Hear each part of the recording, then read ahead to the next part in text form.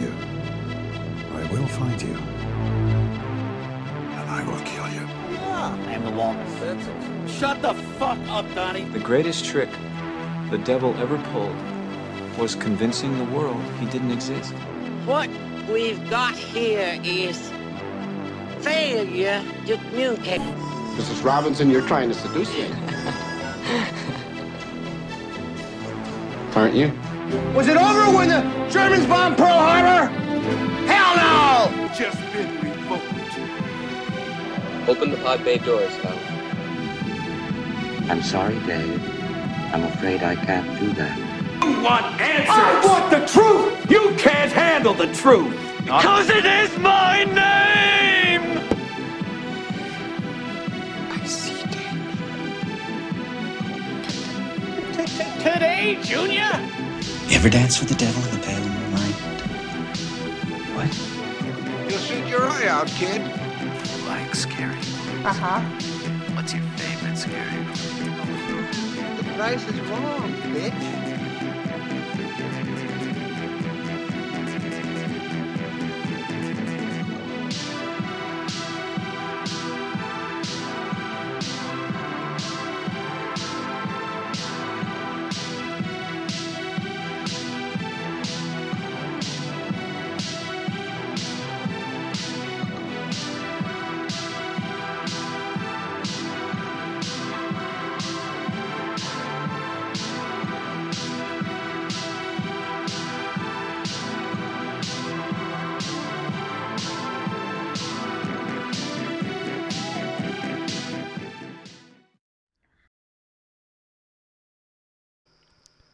Welcome to Critics Not Cynics, the podcast that tries to prove that you can be a critic without being a cynic. And this week, if you can't, again, tell by the background, we are finally getting back to our MCU franchise review. It's been a while. We've taken a little bit of a break. But yes, you're getting 2 weeks of Marvel content in a row. So hopefully you're not too overwhelmed with that. And as always, I'm joined by Leslie. Leslie, how's it going? Hi, I'm good right now. Yes, this was a little bit iffy on if we were going to get this recorded or not, but thankfully I decided to not be a little lazy, and you decided to feel a little bit better. So it was one of those things where like I was going to take a nap, and then I was just like laying there, and I'm like, I'm not going to get a nap in, so let's just get this recorded. So, and thankfully, I felt good today. So exactly, yes, we're good. So yeah, and of course, you know, we're recording this after work, so it's always best to get it done and out of the way for the weekend. Hopefully, also by the time this releases, I will have seen Eternals. I don't know if you yourself are going to get a chance to get out and see it, just depending on how you're feeling. So hopefully, we'll have a report on that here before too long, and. As always, we did a stream last weekend, and we should have done the stream this recently past weekend as well. So hope you guys are enjoying those as we're doing the games. I know one of the ones I planned for, except I don't know how it'll be with the music, is to do Guardians of the Galaxy for Leslie, since Leslie's not much of a gamer, but she likes the Marvel content and Marvel stuff, and I think she would really enjoy the game. That would be one way to kind of get to show the game off. And since as we've tested it out this past weekend, I think with Pat and Discord, I think we can do it where one of you guys is on the stream with me, so it's not just me just talking around. So with that stuff out of the way, let's go ahead and pretty much dive into it with Iron Man 3, or basically Incredibles live action. So okay, let's go ahead and kind of do this a little bit differently than we've done with the other ones. Let's talk about, because we have a kind of a pre-Shang-Chi view of Iron Man 3 and a post-Shang-Chi view of Iron Man 3. So if you haven't seen Shang-Chi, that might be a little bit of a spoiler for you, but we'll kind of telegraph it before we get to talking about how we feel after Shang-Chi. So when I saw this in the theaters, I was really excited for it. Shane Black, is a very talented filmmaker, except that I don't think when it lends to properties like this, and even I believe he was involved in the last Predator movie, his like fanboyness doesn't really actually work. And if you're not familiar with Shane Black, he actually was in the first Predator film as well, and he's done Kiss Kiss Bang Bang with Robert Downey Jr. as well. Nice Guys, this, I believe Predator, the kind of reboot sequel to Predator. And I was kind of excited for him taking this over because I've, a little bit familiar with this stuff. Kiss Kiss Bang Bang is a fantastic film. If you haven't seen it, highly recommend it. Even if you're not necessarily familiar with Shane's work, Robert Downey Jr. gives a top-tier performance as well as Val Kilmer. But when I ultimately saw this film, like, I think I'm one of the rare people who, for the most part, I enjoyed all of the film, except for some story points. I know you have a different opinion. So broadly, what was your opinion of this after you saw it in the theaters? Yeah, after I saw it in the theaters, let's turn back the clock. I remember just kind of being disappointed with it and kind of like, why did we even need this? It was just kind of, not that any part of it was like stand out like terrible. Mm-hmm. There just wasn't any part of it that I felt like I needed this from Tony. I was just kind of like, yeah, whatever. I'll it wasn't say the like hype, and it wasn't bad. The internal kind of conflict of him being him or Iron Man was not really great. I think my biggest complaint about story plots for this, and it's probably very minor for most people, or it's actually just a very minor plot in general, but like it totally negates Avengers in a sense, and that is the removal of the arc reactor from his heart. Like they do the surgery, get the shrapnel out, because like that was the one thing that protected him from Loki's tricks, with the staff. Like having that there, and I feel like his whole speech with Banner on the helicarrier and everything, it was really negated by this film, because this film is and I think that's the problem that comes with this first one, this one being the one directly after Avengers, is what do you do post Avengers? Where do we take the stories? Where do we set these characters? Yeah, well, we talked, and of course we haven't done a Black Widow review. I have been able to watch it since, but my suggestion after having watched Black Widow was that the next movie after Avengers should have been a half and half between Widow and Hawkeye, and it should have been, I don't want to give too much spoilers about Black Widow since we haven't gotten there, and if you haven't seen it, but it should have been about a particular plot point.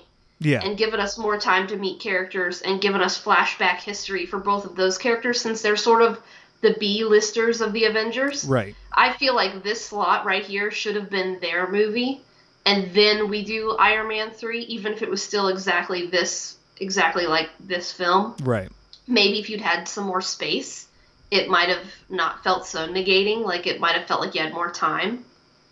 But I do think the slot directly after Avengers should have been a Hawkeye Black Widow, like half and half movie. And I think, and this is a criticism we both have of the MCU and of Kevin Feige in general, is his lack of consideration with Black Widow. Because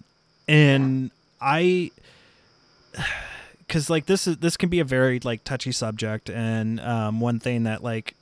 It's currently an issue, I think, in Hollywood, where there is an argument that doesn't need to be there, where I think his opinion, and maybe the vast majority of audience members' opinions, I'm not sure, were that a female superhero film could not succeed on its own.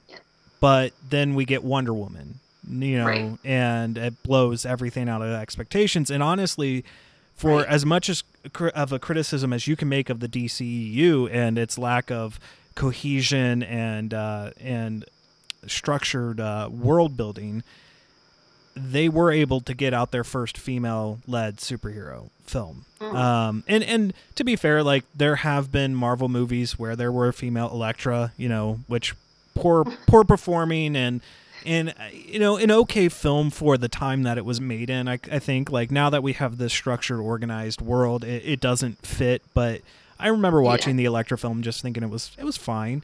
But I think there's that misconception that a female superhero film would be met with criticism. No one would go out and see it. And I think the problem being is you have to make it be a good film. Like, you take out the female aspect of it alone. You have to tell a good story. Exactly. And so I think that that's where the mishandling of Black Widow was, because I agree. This would have been a perfect part to put in a Black Widow story, whether it be, especially when we get to like Age of Ultron and we get more little tiny tidbits. And like when we get to the actual Black Widow film, it feels like it was just, let's cram everything in as quick as possible, because we don't even get like, payouts for some of those little tidbits that were worked into Age of Ultron. And it's kind of disappointing that we'll most likely never get that, there. Yeah. So we're dealing with, Tony and post New York, PTSD. It's not really a fan of it. And we've got the rebranding of War Machine as Iron Patriot. We got Aldrich Killian. We got Maya Hansen. We got Extremis. We get AIM. And now even though they don't do anything with it. Well, I don't know if you heard about this, and this is complete speculation, complete rumor, but AIM may come back because they may have tapped Jim Carrey for MODOK. Okay. And for several appearances, like not just a one film off type thing. So that'd be interesting. With MODOK's ties to AIM, I think especially with how they're going to do MODOK being a big giant floating head, basically, I think AIM is set for a comeback, and who knows, maybe we'll even see Aldrich come back, because like we've seen Extremis do what it can do, and it's not out of the realm of possibility that maybe some part of him survived and has been in hiding. Right.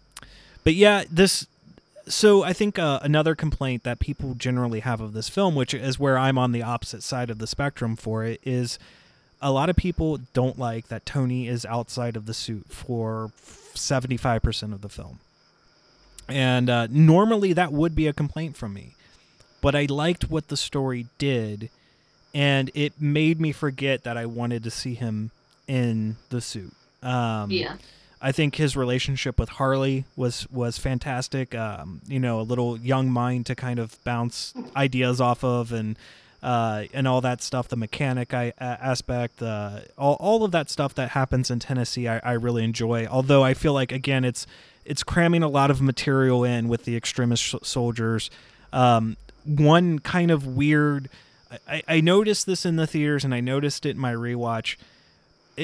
A series of events with like how they spaced out the scene where Tony's walking to the bar, and he runs into Brant, the female Extremis soldier, and they have their little conversation about the watch, and then she goes on, and then he goes in, and then he sits down with the woman and is talking about the soldier. And then all of a sudden she's in there, like in the bar, slamming down the fake badge, acting like she's Homeland Security. Like, it just, that confluence of events, like he runs into her outside, she's leaving, but just, I mean, you can say, well, because she knows who Tony is, like that's why she went back to the bar, but it just feels weird with how that whole scene plays out.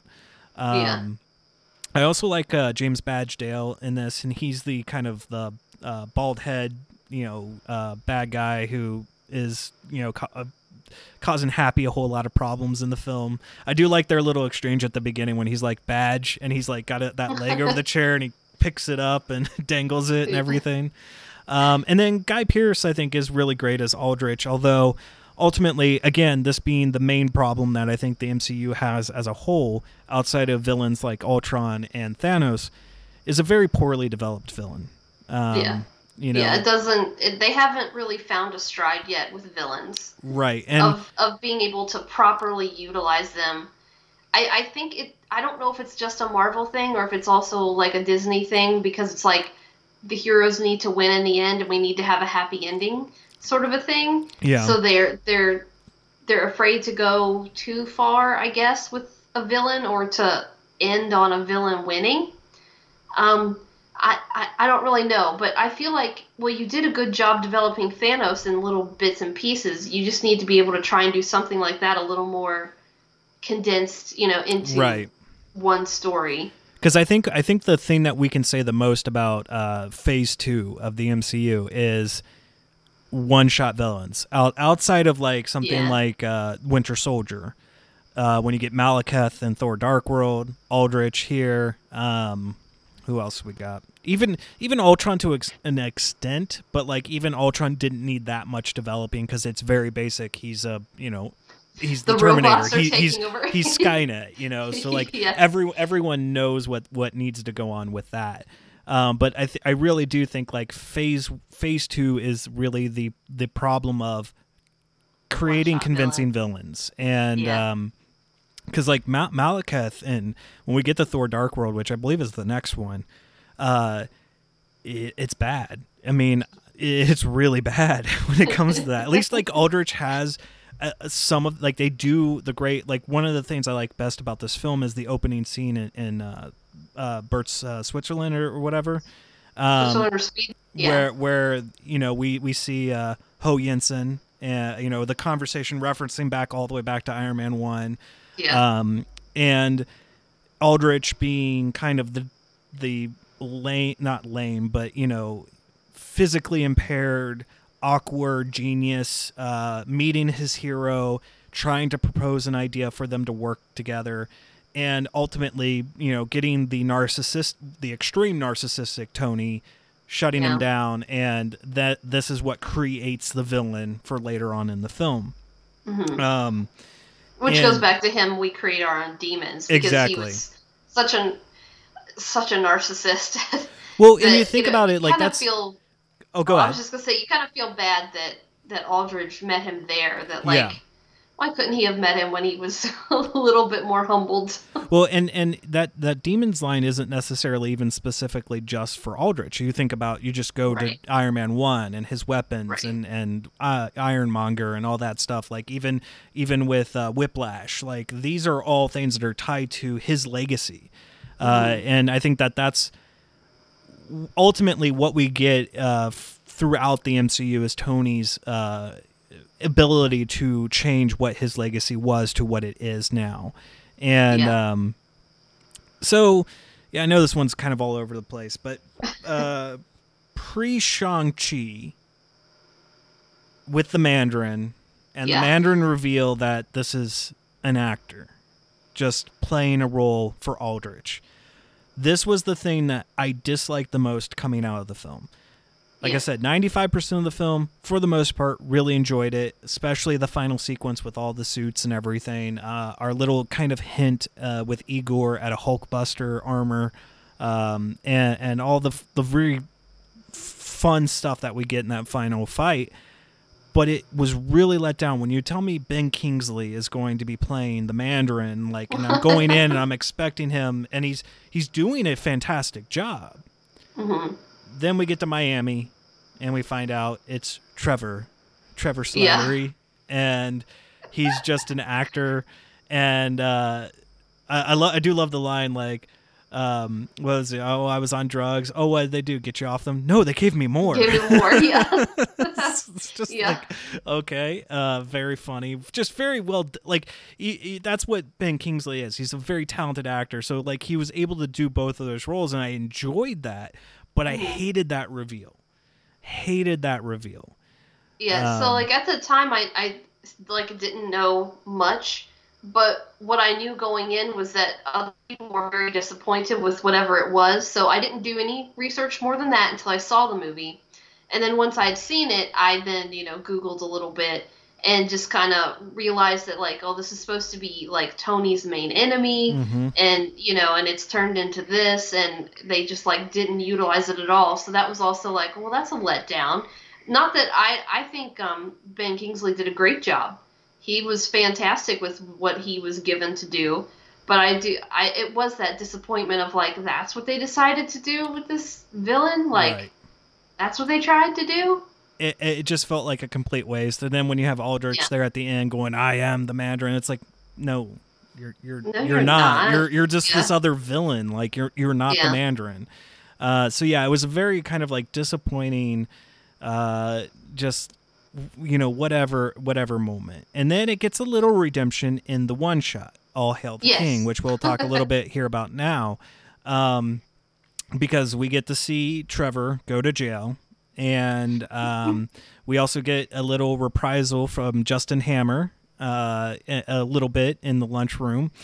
And then he's getting interviewed, and we find out that that interviewer is actually an agent of the real Mandarin, and breaks him out of jail. And that's kind of all we had for years. And we kind of talked about this when we talked a little bit about the Shang-Chi trailer, was, okay, will that be revisited? Yeah. And then here we are. So again, a little bit spoilers for Shang-Chi if you haven't seen it. We get Trevor back, and what feels like a total redemption arc for what they did with the Mandarin in Iron Man 3.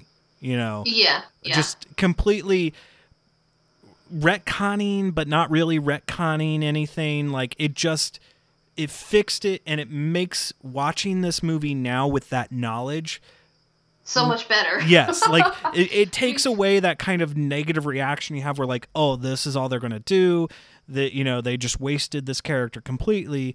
Whereas now they've actually approached it in a much better way, and they're like, well, we're going to have the Mandarin really kind of be more focused for Shang-Chi and have a more compelling story, do him more justice here in this film, and then also bridge Iron Man 3 and Shang-Chi together with Trevor. And because especially we had gone so many years without, or a few years without anything happening after All Hail the King.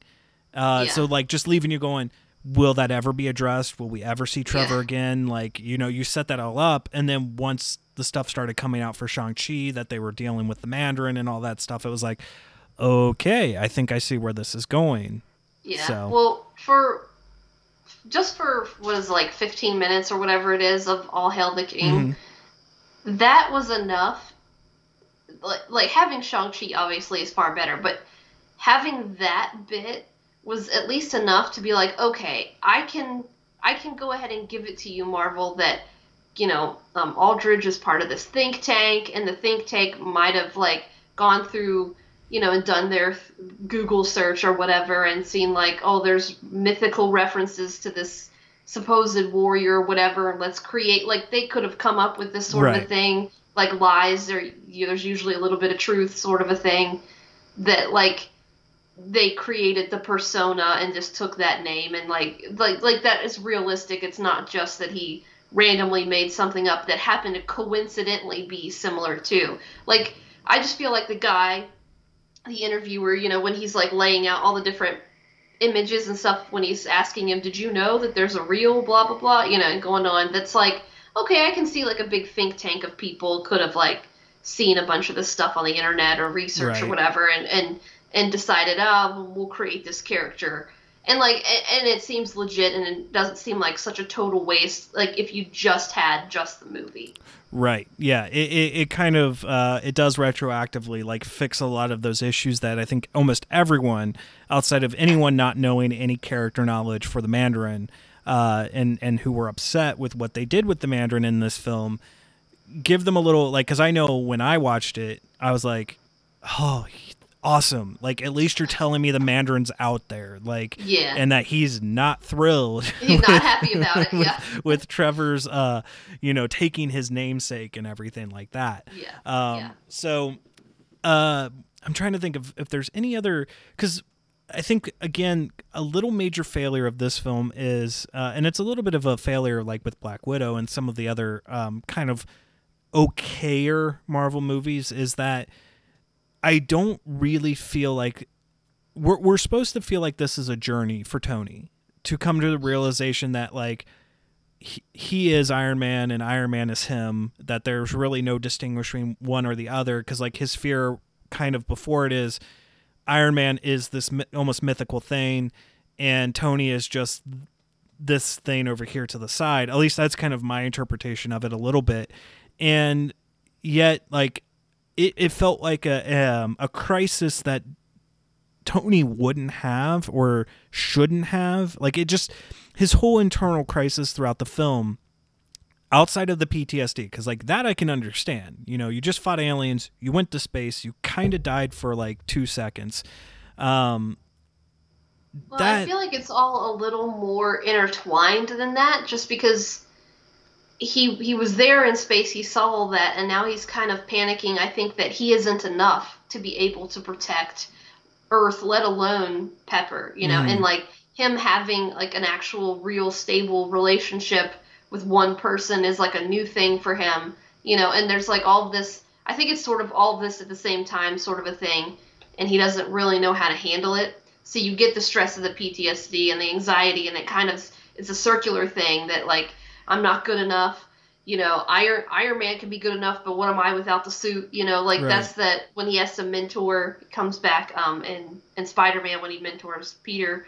But I think it just, the whole story feels a little bit weird to me when we move on to Ultron, because it's like, I thought you dealt with this, but now you're still dealing with your insecurities and your terror of trying to protect Earth, you know, your fear, your anxiety, and you accidentally created the Terminator, you know.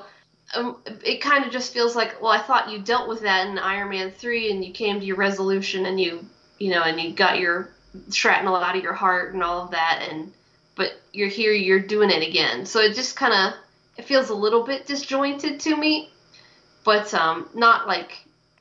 not terribly, but like a little bit. Yeah, that's a good point, because that was something I was going to forget to bring up. Like, so the whole climax of this film, because like you said, and I do agree with you, like he doesn't feel like it's enough. That's why he's got like Mark 42, and she thinks he's only made 15 suits, and and we see all the suits, but like he destroys all the suits, right? And he goes on to New York and everything. But then we go to Age of Ultron, and he's got suits. He's got the Hulkbuster, and he continues all the way through Infinity War and Endgame to have suits.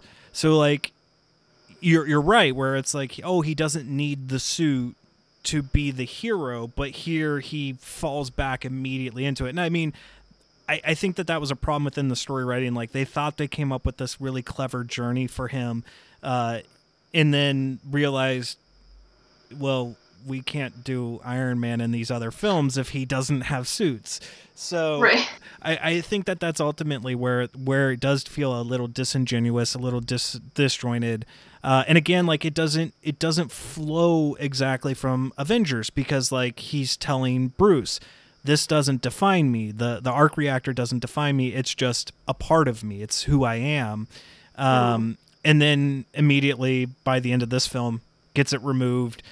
Like, if Loki invaded Earth 6 months later after he gets the arc reactor, we're screwed, right? Like, there's a what if episode for you. Well, that wouldn't have set off his anxiety. It would have to have been something else to set it off. Well, I mean, and I'm sure there would have been something, but yeah, it just it's this kind of like, what do we do post Avengers? Now, I feel like they've kind of post Phase 2, post Age of Ultron, I feel like they've gotten better on how they wanted to plan these out. Because, like, at least in Phase 1, they're like, okay, we need the introductory movies, and we need a crisis for them to come together.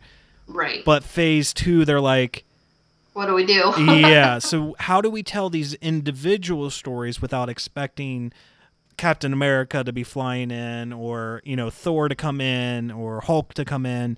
Yeah, and you know, sorry to cut you off, but that is like one of the most annoying things to me. Not that they're not there, but everybody on the internet going, "Where's Thor? Where did he show up? Blah, blah, blah, blah, blah. Where's this person?" And I'm like, could you just not? Like, that's not what this movie is. Could you like maybe sit down? Have they ever read a comic book? Because like there are situations there where you're like, okay, Superman's fighting this really dangerous villain. Like, why is Batman not there to help him out? Like, why is Wonder Woman not there? Like, you do have to have these isolated stories, like, and they have managed to figure out to do certain story. Like, look, Thor Ragnarok. You know, when we get to Thor Ragnarok and we have Hulk and Thor in the same movie, they learned how to manage to create certain scenarios for these characters to show up, and especially with, again, the Disney Plus shows being, I think, the next best thing for and hopefully eventually at some point, probably the future of the MCU, to tell more complex, more in-depth stories. Because I think had maybe Iron Man 3 been broken out into a 6-episode season, you could develop better that anxiety, that PTSD. You could develop even the fake Mandarin a little bit more. You could develop Aldrich a little bit more, because we only get glimpses of Aldrich through video footage and taking at different points and showing his evolution from, a physically handicapped person to Guy Pearce, and we don't get to go on that journey with him. We don't get to go through the journey of the soldiers that they tested on. Like, so when you have the one soldier who can't regulate and blows up at the Chinese theater, like, we don't know what he's going through. We get a little glimpse of that with Brant, because like we see, she had lost her arm in an IED explosion. That's why she's got the scars and everything. And so like we can understand why she would have volunteered. And so like a lot of the small, finer details that I think would have improved the story and would have made it more impactful are overshadowed because, okay, we're telling this in a 2-hour and 20-minute story time, and like, and this is one thing I'm a little bit afraid, especially because like seeing with what Eternals runtime is, with what Shang-Chi's runtime was, with what Spider-Man No Way Home's runtime is allegedly supposed to be, we're getting to about 3-hour films now. And that's not sustainable. I can understand it for Eternals because you're introducing 6 brand new characters. So like you've got to give ample time for those characters that each have their moments and have their character development, which is probably what the film suffers from. I mean, I haven't really been paying too much on reviews on that, but that's what my thinking is why people are not as like happy with that film, is it's suffering from its own weight of trying to handle too much. And then you like, if you could break Iron Man out, or even if you broke Eternals out into a 6-episode show on Disney Plus with the same level of detail and storytelling, I think you might have a better shot at developing out those characters and those storylines a little bit more. So I'm just going to be a big proponent of saying, hey, move these to television, move these to longer format storytelling, much like you said about Dune. Like, Dune could be more accessible as a television show versus an actual film, or even a trilogy of film. And Lord of the Rings, to an extent, could have benefited more, even though it's pretty much perfection. Like, still don't have Tom Bombadil, but pretty much perfection with what Peter Jackson did. But if the second they put him in, everybody, why didn't they just leave him with the ring? Blah blah blah blah. It's like, Gandalf didn't trust to leave him with the ring. He's a little absent-minded. Well, not only that, even like Tom's like, no, you don't want to leave that thing with me. So it's like, there's internal logic, but again, like you're telling, it fits even within the comic book format, right? Like, because comic book format, you're telling long form stories through issues, roughly between 6 to 12 issues for one story arc. That maybe this is the way forward, because I think at some point, and we might be seeing it now with some of the Phase 4 films, not necessarily the shows, that they're buckling a little bit under the weight of trying to up the ante, but also trying to tell stories that are going to move the rest of the universe forward. So I think I mean, it's pure speculation at this point. I mean, not saying like I'm not excited for the future films coming out, but I do think that if they start feeling like they're running into a corner, or that they're like, well, we got to cram all this, because again, going back to the central complaint of Iron Man 3 is it's a lot of stuff that they're cramming in at once, and just like, okay, PTSD, Iron Patriot, Mandarin, Aldrich, Extremis, you're like, okay, can I was going to say Gwen, but Pepper and Tony's relationship, like you're juggling a lot of things, and you're trying to keep it within a decent runtime. I mean, even at this point, still going over 2 hours, and it suffers a little bit. But I will say, like, if I'm rating the Iron Man films, I'll go Iron Man 1, Iron Man 3, Iron Man 2 any day, and I will fight anyone, including you, because I know you that's not your ranking about it, So Well, the thing is I had not gone back to like actually sit and just watch Iron Man 3 like since I saw it in theaters. Okay. Because I was like, I have zero need. Well, and like we've said, watch it doesn't really move anything. Yeah, it doesn't do any. That is one of the things. Like when we get to Thor: Dark World, I literally only own the copy of that because it has an Infinity Stone, like that moves that's related to the plot, of the universe. If it did not have any other touch points, I might, and I mean it's like maybe a Tic Tac sized of might keep it for just purely for Tom Hiddleston and Loki's performance. Mm. Other than that, there's like absolutely nothing.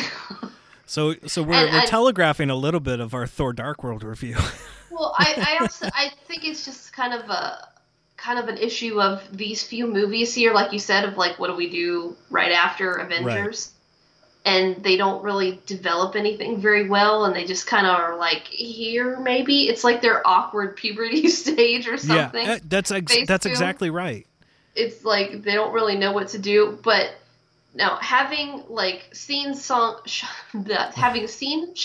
now, and then us doing this review, I went back and watched it, and I was like, that was not nearly as terrible as I remember it being. So, I just remember coming out of the theater being like, why did I waste my time with this? Right. And now I'm like, well, that wasn't that bad. I mean, I did get up and do a couple things, not like too much, right. But it wasn't like, I'm like, well, that wasn't so bad. I don't know, because Iron Man 2 does introduce us to Widow. I think Justin Hammer, what's his name?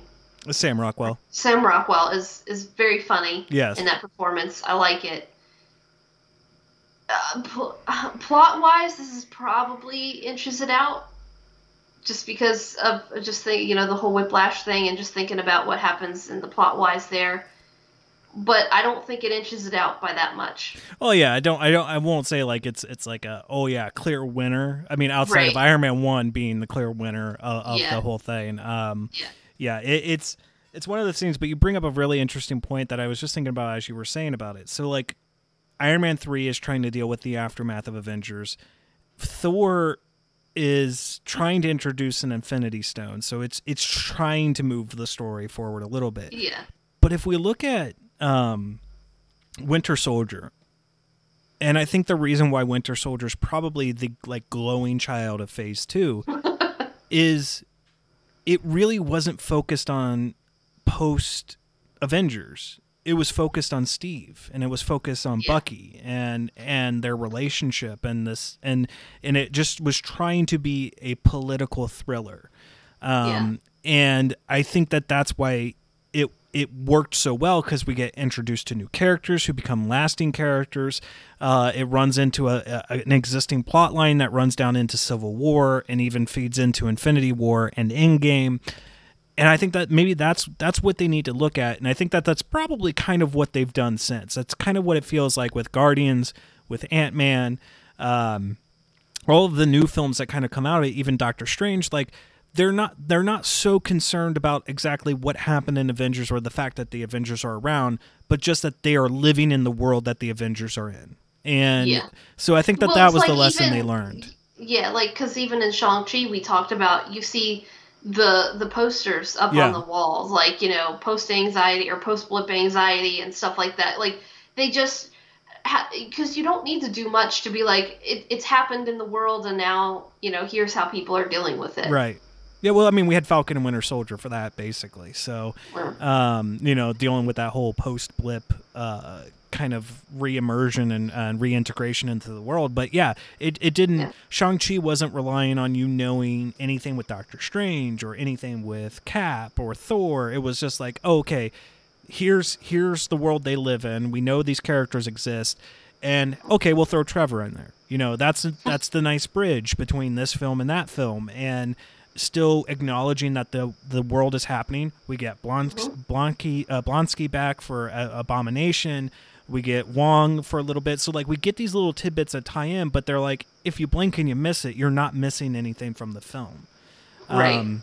Whereas I think that they were more concerned in Phase 2 of how can we keep these so connected that like you kind of have to watch these to understand what's going to go on in Age of Ultron and Infinity War and Endgame, whereas then they kind of were like, okay, we'll have things be an impact, but like we'll still let these characters have their own stories. I mean, even with Scott and Ant-Man and Wasp being like post-Civil War, ankle bracelet, funny adventure, but like that's it, you know, that's all. It doesn't focus too much on Civil War or anything like that. So yeah, this is the awkward teenage phase for the MCU, I think, with Phase 2. There are shining moments, like we said, Captain America Winter Soldier being probably the most shiny moment, and then, you know, Age of Ultron kind of capping it out. Although Ant-Man is the end stone, I think, for Phase 2, if I remember correctly. So, but yeah, you have your shining moments, you have your duds, but ultimately we're still kind of going strong. They're still learning, like, at this point. And I think once we get to Phase 3, that's where they've like, okay, we've got a solid plan. Figured it out. We know how to introduce these characters. And I think it's only going to get better with Phase 4 with the shows, because I'm really excited for we talked a little bit about this before recording, and I know you haven't seen anything with it, but like just seeing some of the images that they're releasing for Disney Plus Day, showing kind of like little teases of Moon Knight and Ms. Marvel and She-Hulk, like it's amping me up for these individual stories that we're going to see on the smaller screen. I mean, and then we have Hawkeye coming up pretty soon. Very, very excited for Hawkeye. So, all right, well, nothing else to really much talk about this film. You know, well, one thing I thought of, it's a totally random comment, not like super important, but when I was rewatching and he's blowing up all his suits, I was just thinking about Spider-Man and Vulture, and like, would that not be the prime spot? You've blown up all your technology right here, just like dive down and get all these bits and pieces of all his suits and get all this technology. But that was just like a random. Who knows? Maybe they did. Maybe they did. I mean, they retconned Peter, you know, into Iron Man 2. So who knows? Who knows? And especially like with Morbius coming out in January, and it's confusing everyone on what universe it's taking place in, because you do have Michael Keaton showing up, but yet you have references to Tobey's Spider-Man, to Andrew's Spider-Man, to Tom's Spider-Man, and no one knows. No one knows where this place is taking. And that's fine. Especially with, you know, No Way Home probably is going to answer some of those questions for us, hopefully. That's the one. Like, that is the one where I'm like, for that one. Die Hard. I need it now. I want to see it now. But we got a little bit of a ways to get there before that happens. I might actually, even though I told our manager that I was not going to take any days in December, I might have to take that Friday. Shamey.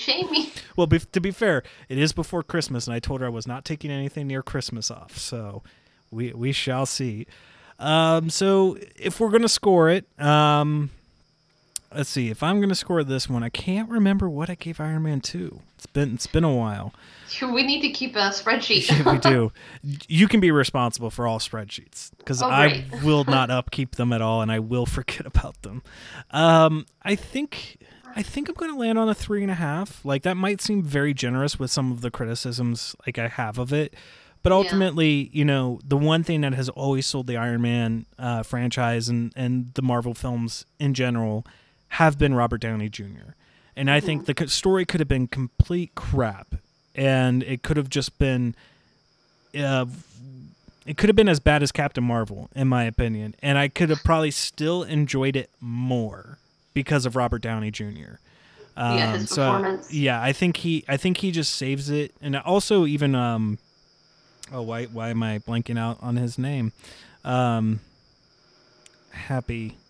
Jon Favreau. I don't know. I have no idea why I was blanking out his name, but Jon Favreau is happy, you know, is also another selling point in this film. Just their little bickering back and forth about trying to turn the camera, you know, so he can see who Pepper is talking to. Security. You know, and that relationship is always really great. And so I think the rest of the movie could have been complete crap, and I still would have enjoyed it more than some of the lesser Marvel films. And then quite frankly, like even the lesser Marvel films are still films I can enjoy on some form and aspect. Even Captain Marvel. But you know, that's going to be a really interesting review. I'm really interested to see when we get to Captain Marvel how we're going to talk about that film, because I've talked about it twice on the podcast solo, so I have no idea what it's going to be like as a conversation with you on here. And maybe I can get Pat to join on that one too, since he likes to be a little bit lazy. So what score do you give it? I was thinking about it, and I was kind of hemming and hawing, but I think 3.5 just kind of feels right, especially because I can't remember what I gave Iron Man 2. See, it's really like, because especially when we say, oh, it edges out over Iron Man 2, we don't want to give it a lower score. Right. I feel like just plot point wise and the story that they had here edges out Iron Man 2 just a little bit, but it's not by that much. Right. I feel like the 3 Iron Man movies like were sort of a like love story to Robert Downey Jr. for getting this all kicked off and started, and giving us the MCU, you know, and getting it going. And then it was kind of like, well, we got to get him another couple of movies. We're going to have him in stuff. You know, it was just sort of like a love story to hear Robert, you know, take this and run. And right. I mean, I think he's done a really good job with it, you know. And especially when it comes up to, I mean, of course, when we get to Endgame, and will be big spoilers for Endgame if you haven't watched it. Who hasn't watched Endgame? Well, who knows, man? But are they living under a rock? They might be. But, you know, to have him be the one to make the ultimate sacrifice and just cap it all out was just perfect. So, you know, 3.5 feels right for his pretty much last solo film here. Yeah, and you know, when you say that, like I think prior to Endgame coming out and like trying to figure out who's going to make the ultimate sacrifice, right? Like, was it going to be Cap? Was it going to be Thor? Was it going to be Iron Man? And I know I was Team Cap and you were Team Iron Man. Well, because in my opinion, it had to be one or the other. It had to be Iron Man or it had to be Cap. It could not be any, like, literally. If both of them had survived, I kind of would have been upset. Right. And I knew it had to be one of those two. But like I was thinking Cap for specific reasons, and you were thinking Iron Man for specific reasons. But then like when we started kind of this MCU franchise review, I think I talked to you about it. I might not have. But once we started it and kind of like going back and reflecting on everything and knowing where everything goes, it's like it is right. It is right that it's Tony. How could it have been anyone else? Right. Yeah. You know, for him to start this monster of a cinematic universe and come to this ultimate climax, like even if it had been Cap, like it would have been okay, but it makes it so much better that it's Tony when you get down to the nitty gritty of it. Yeah. All right. Well, I think that's going to do it. You don't have anything else to say, do you? No. All right. Nope. So I hope you enjoyed this one. I know we were kind of scattershot with it, but that kind of happens with the MCU ones where, you know, especially these are the older ones because, you know, they've been around for a while. Everyone's talked about them. So if you're not familiar with them, like I said, you're living under a rock. But all right. If as always, like, comment, you know, subscribe to the podcast, share it out with your friends if you like our kind of takes on things. I'm going to celebrate this, even though it's a very small number for most YouTubers. I think as us being a small channel right now, our Dune review is 30 views, and cool. I like it. You know, it's like that's such a small number when you look at like some of these channels that have like Critical Drinker. Millions of views. Critical Drinker did his Eternals review, and like it had been out for an hour, and it had like 800,000 views, and I'm like, jeez. How? But you know, I'll celebrate the little numbers if I can, and you know, the streaming we've been learning about that, and I'm having fun doing that. One of the goals for the podcast is to eventually possibly have once a week a live show. more specifically centered around films that just get released like on that Friday or Saturday, where that we can get a chance to get out and see it, and everyone that wants to be on the panel can kind of come together and talk about it a little bit if our schedules can allow it. So that's going to happen possibly at some point. We'll see how that goes. But, as always, you can write into the podcast if you don't want to comment at criticsnotcynics@gmail.com. Follow us on Facebook and on Twitter. And if you're listening audio only, you can basically get us on any of the podcasting services that are out there. So, all right, guys, we'll talk to you next time.